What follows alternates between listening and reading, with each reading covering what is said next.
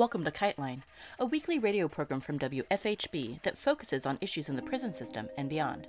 Behind the prison walls, a message is called a kite. Whispered words, a note passed hand to hand, a request submitted to the guards for medical care. Illicit or not, sending a kite means trusting that other people will bear it farther along until it reaches its destination. Here on KiteLine, we hope to share these words across the prison walls. Before starting with this week's theme, we wanted to share some prison-related news and announcements.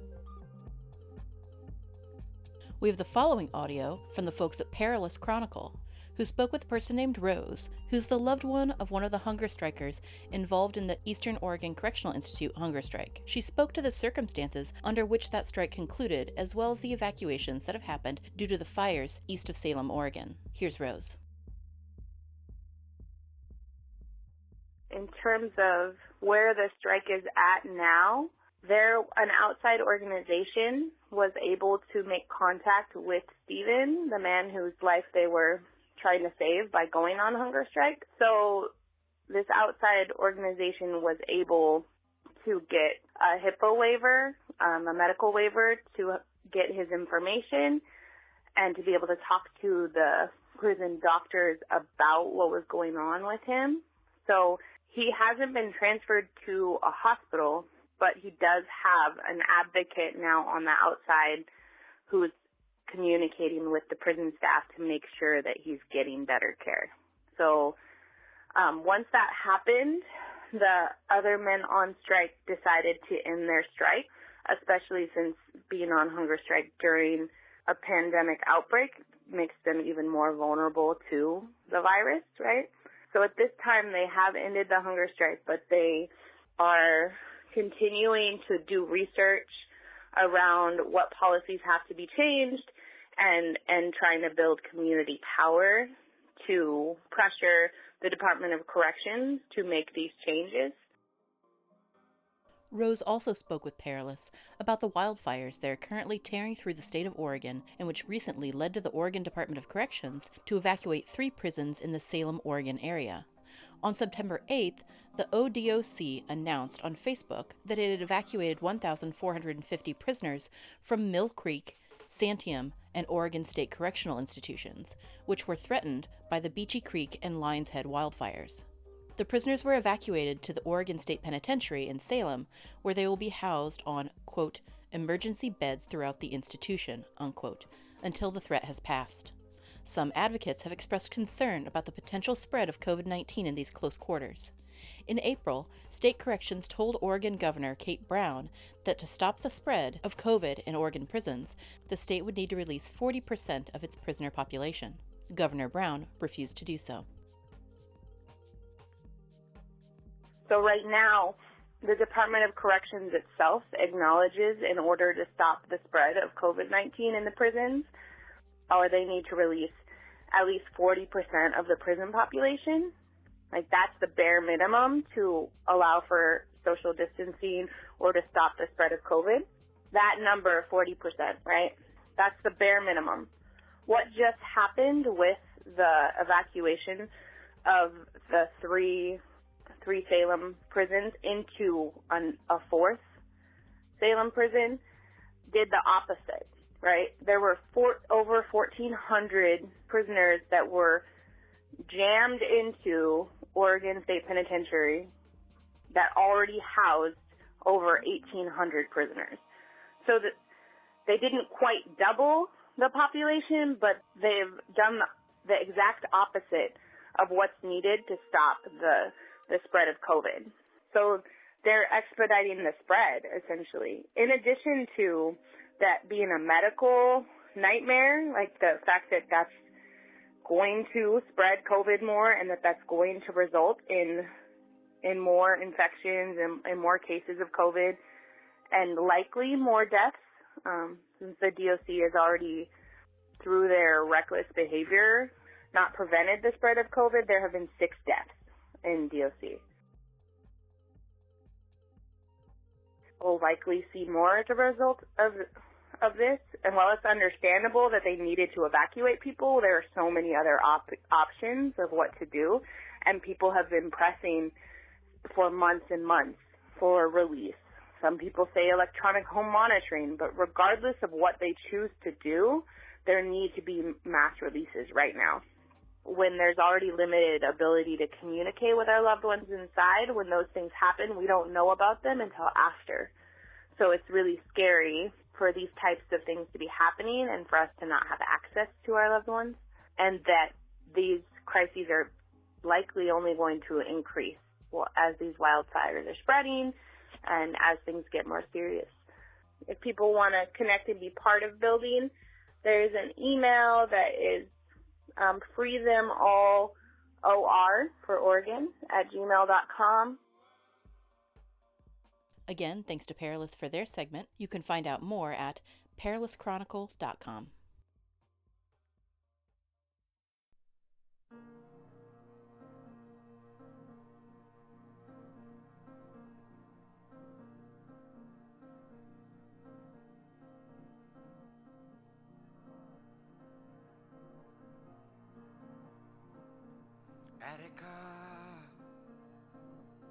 This week marks the 49th anniversary of the Attica Uprising, when 1,300 prisoners in New York State overcame physical, social, and political barriers to accomplish their revolt.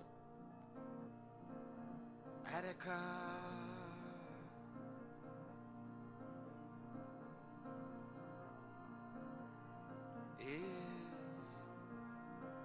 We spoke with Orisanmi Burton, a professor at American University who has interviewed many participants in the uprising and is currently preparing a book on the event.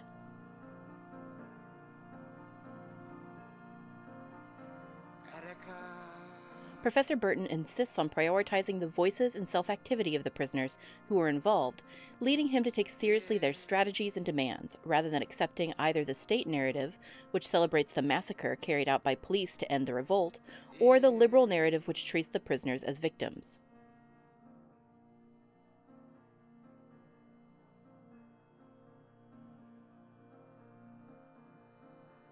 While the massacre, in which 29 prisoners and 10 hostages were killed by police, is an important lesson in the ruthlessness of state repression, we can't let it overshadow the context of prison and anti-colonial struggles in which Attica occurred, or the courage and intelligence of the prisoners who made the revolt and continue to serve as a reference point for rebels across America's prison system.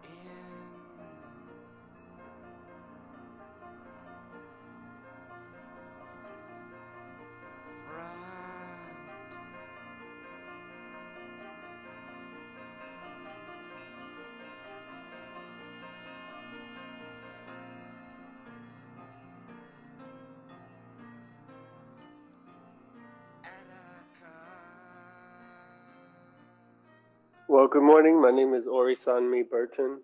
I'm an assistant professor of anthropology at American University. I'm a father of 3 and a husband. And for the past 8 years, I've been doing research on the radical prison movement in New York and Attica in particular. And I'm thinking about Attica as a moment, as a revolutionary moment in not just the history of the prison struggle and not just in the history of the United States, but really as a moment in the history of broader struggles around global third world decolonization.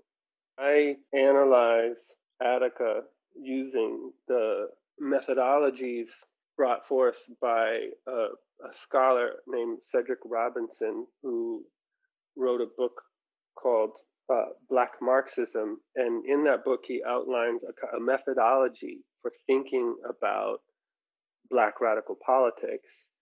And one of the key aspects of that methodology is thinking about time and temporality in different kinds of ways. So the sort of formal periodization of Attica is September 9th to September 13th, 1971. But when you really think about all of the converging social and political forces that were taking place both within and outside of prisons, that periodization really quickly breaks down. So, for instance, several of the Attica rebels dozens of them, in fact, had been in a prison rebellion in Auburn. Some of them were still struggling in Auburn simultaneously with Attica. Auburn started on November 2nd, 1970, right? So that's, an 8-month period of struggle right there or more. And then prior to that, some of the rebels who were in Auburn and Attica were also in a rebellion in the New York City jails, which started in August of 1970. So if we're just thinking inside the prison about the struggle that culminates in Attica in 1971, that's a 13-month period of struggle right there. But when you actually engage with the political thought and the writings of the Attica brothers who thought of themselves as engaging in broader politics, you very quickly see that they are thinking of themselves as engaging in decolonization, struggles for decolonization at the site of the prison. The prison wasn't necessarily the target of the action, it was a strategic site in which their struggle emerged, but that struggle necessarily exceeded the prison. They wrote to and received support not only from people who were supporting the prison struggle around the country, but in fact around the world. So you see letters of solidarity coming in from Cuba, from Palestine, from Vietnam, right? All of these other places that are actually engaging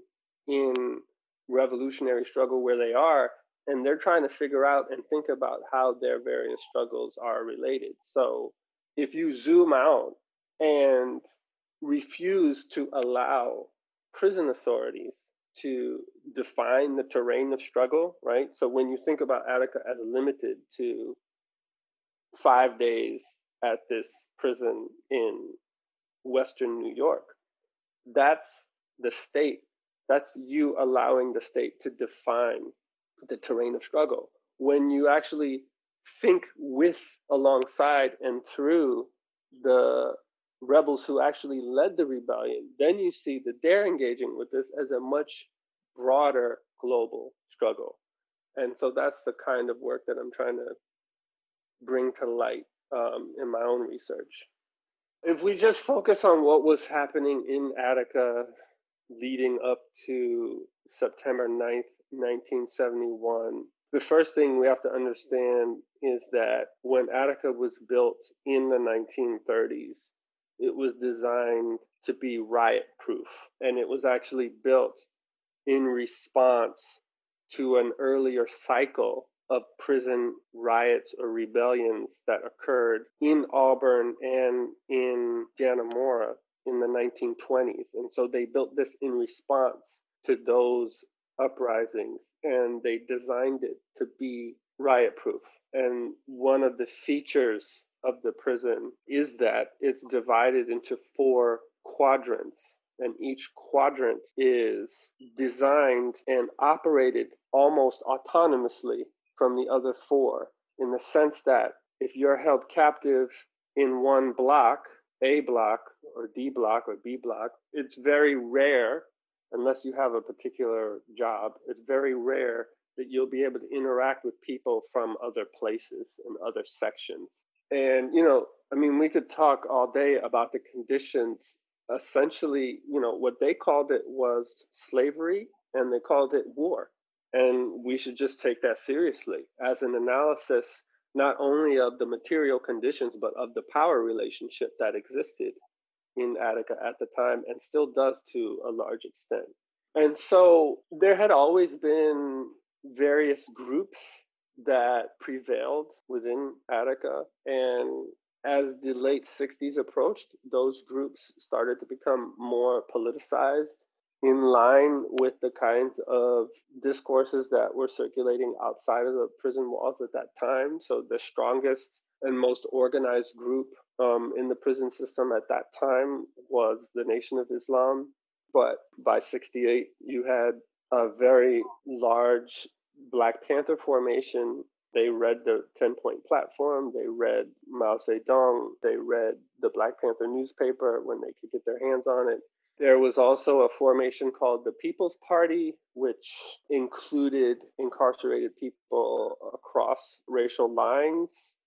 There was a small but important formation of white captives that modeled themselves after the Weather Underground. And there was a Young Lords formation as well. And the Young Lords were really, really key because part of how the prisons operated was through racial division, was through a concerted strategy on the part of prison authorities to divide the population along lines of race and gender and to unevenly distribute resources to different racial groups in order to ensure that they would fight amongst each other. And this is still one of the key management strategies of prisons everywhere. And it's also a key strategy of warfare. It was very much organized in an anti-Black fashion, which is to say that Black people who were in prisons received the worst treatment of all. And so what this did, especially for the Latinx population, was it created an incentive for them to try to associate as much as possible with the white captives, because their distance from Blackness meant their distance from the extreme forms of violence that were perpetrated against Black captives, right? So, but the Young Lords really transformed this dynamic because the Young Lords understood themselves largely as Black Puerto Ricans. And a large proportion of the Young Lords organization on the outside was in fact Black. So the Young Lords really transformed the political consciousness of the Latinx population in the prison system and helped them to identify more with Black politics than they had previously. So leading up to the rebellion, and this is coming on the heels of rebellions in the New York City jails and a rebellion in Auburn, these various groups started to come together and they started to form study groups. There was one particular formation, which was a sociology class, which started in early 1971, I want to say, and it was one of the few places in Attica where people from the different quadrants of the prison could actually come together. It was taught by a prisoner named Fred LeSure, Samuel Melville, who was called the Mad Bomber because he had bombed a series of military installations and corporations that represented imperialism. He was in the class. Herbert X. Blyden, who had played a prominent role in the New York City jail rebellions in the Manhattan House of Detention, was in that class. And initially it started out as just a regular, what they called a textbook sociology class, but very quickly it morphed and they began to apply the principles of research to their immediate material conditions, which was the prison. So they started to actually conduct investigations to try to figure out where they could exert some power. And so they investigated the economic organization of the prison, the different prison industries, the things that kept the prison going, right? So the laundry system, where prisoners were doing laundry for the guards and washing their uniforms and were being exploited in multiple ways through that process. They investigated the profits being generated from the metal shop and various other areas. And also through this sociology class, they developed libraries where they collected their books and created required reading lists and circulated those to try to politicize the population. And because each of the people from this class were from different sections of the prison, they were able to disseminate these ideas throughout the prison really, really effectively. And then the last thing I'll say is that when George Jackson was assassinated, this had a profound impact on the entire population. His first book, Soledad Brother, was out, and the men in Attica were able to read that book. He had done some interviews in the New York Times, which they were able to read, as well as writings in the Black Panther newspaper. Some of the Attica brothers actually had been in correspondence with George Jackson through their lawyers. And George Jackson was an unapologetic revolutionary. And his killing really had a profound effect on the entire population across racial lines, right? Because all of the people who were in prison had the utmost respect for his capacity for resistance, his intellect, his ability to describe the forms of oppression and struggle that were happening in the prison. And so when he was killed in San Quentin, the Attica brothers held a silent fast in the mess hall. And this had a really galvanizing effect on the coming together of these different groups that I just described, because prior to 1970, 1971, there was a lot of tensions within these groups, right, between them. So I mentioned the racial tensions, there were political tensions. So the Panthers didn't necessarily get along with the Nation of Islam because the people who killed Malcolm X were members of the Nation of Islam. And so there were a lot of tensions across lines of race, gender, and politics. And you really start to see this melt away in the months and days leading up to September 9th. A lot of the recollections of the rebellion by people who were there include statements attesting to the fact that everyone knew that a rebellion was going to happen. Like I just mentioned, it had already happened in the city jails, and it had already happened at Auburn. And everyone knew that another one was going to happen. And they knew that because the repression was so thick.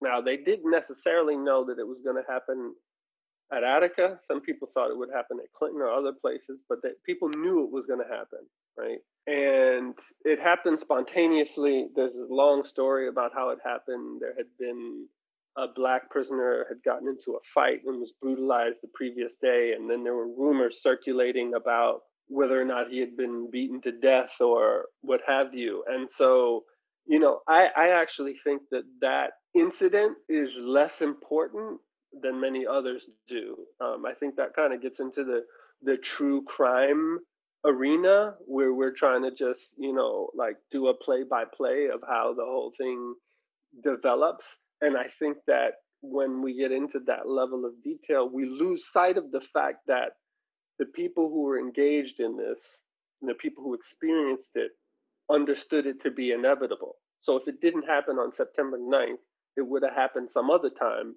and it would have been precipitated by some other incident, right? There was nothing particularly unique about the precipitating incident. And I think that's actually what's really important. So essentially what happened was that prisoners from A Block, as they were being marched through the hallway, they stomped a guard out and they took his keys and they flooded through the prison and started unlocking gates, and other people joined in.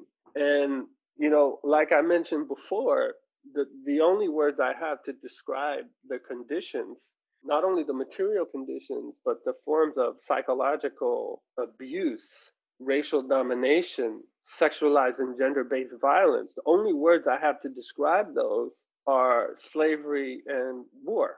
So when the brothers in A Block unlocked the gates, people, took the opportunity to destroy and inflict harm and damage against what they saw as the source of their oppression and their dehumanization. And so they flooded through the prison, they beat up a lot of guards, but more so than beating up guards, they destroyed a lot of the infrastructure of the actual prison, right? They set fires, they flooded the place, they broke up the equipment, they set off a couple of bombs, took some smoke grenades. And so it started out very much like Fanon talks about how decolonization starts. He says it's an event of total disorder. and George Jackson picks up on this too. He talks about revolution as being a moment of perfect disorder. And so what happens is once that sort of like ecstatic moment of rebellion reaches a certain level and folks start all convening into D Yard, one of the 4 quadrants of the prison, what we see is a really amazing instance of self-organization. And so one of the prisoners, whose name was Roger Champin, who was a brilliant autodidact, intellectual, self-taught jailhouse lawyer and a very well-respected football player, apparently, was in D Yard and sort of just didn't participate in the initial taking of the prison, was apparently just sitting in his cell. And eventually, when everyone flooded into D Yard, he walked out there and looked around and recalls just being aghast at what he saw, because it was total chaos. And it was very clear to him that the rebellion was going to implode on itself. So he describes seeing D Yard as being littered with trash. People were fighting. Some people were attempting to enact retribution against the guards, many of whom have been stripped naked. People were getting high on the drugs that they confiscated from the infirmary. And so he talks about how he grabbed a megaphone, stood up on a picnic bench, and just started to announce to D Yard the need for them to organize. And I wish I knew exactly what he said. I'm sure it was, moving. And, from that point on, people began to take it upon themselves to use the skills that they had at their disposal to try to transform the rebellion into an organization, into something that would actually have a message for the world, not just a refusal of the forms of violence and domination, but actually as a positive demand for another world. So I think we can talk about the actual demands that they articulated to the state and to Oswald for specific reforms to conditions, but I think we actually need to read their self-organization as a demand in and of itself. And so they held elections. They elected leaders from the various blocks. They made sure that people from different organizations, the organizations that I mentioned, were represented there, and people from different racial groups. And that's sort of how it started. This has been KiteLine. Anyone can reach us via our P.O. Box, KiteLine Radio, P.O. Box 2422, Bloomington, Indiana 47402. Please keep sharing the number for our coronavirus hotline. We'll continue to air messages from prisoners who call in from the inside and family members calling in for support for their loved ones. You can call in on behalf of a loved one, or they can call in to record their message about the impact of the coronavirus on their facility at 765-343-6236. You can hear previous episodes of our show at wfhb.org/KiteLine. You can follow KiteLine Radio on all social media platforms. KiteLine is intended as a means of communication between people across prison walls. KiteLine, WFHB, or any affiliates airing this program are not responsible for the opinions expressed on the show. Please join us every Friday for more stories, news, and insights about the impact of prison on our community. Thank you for listening.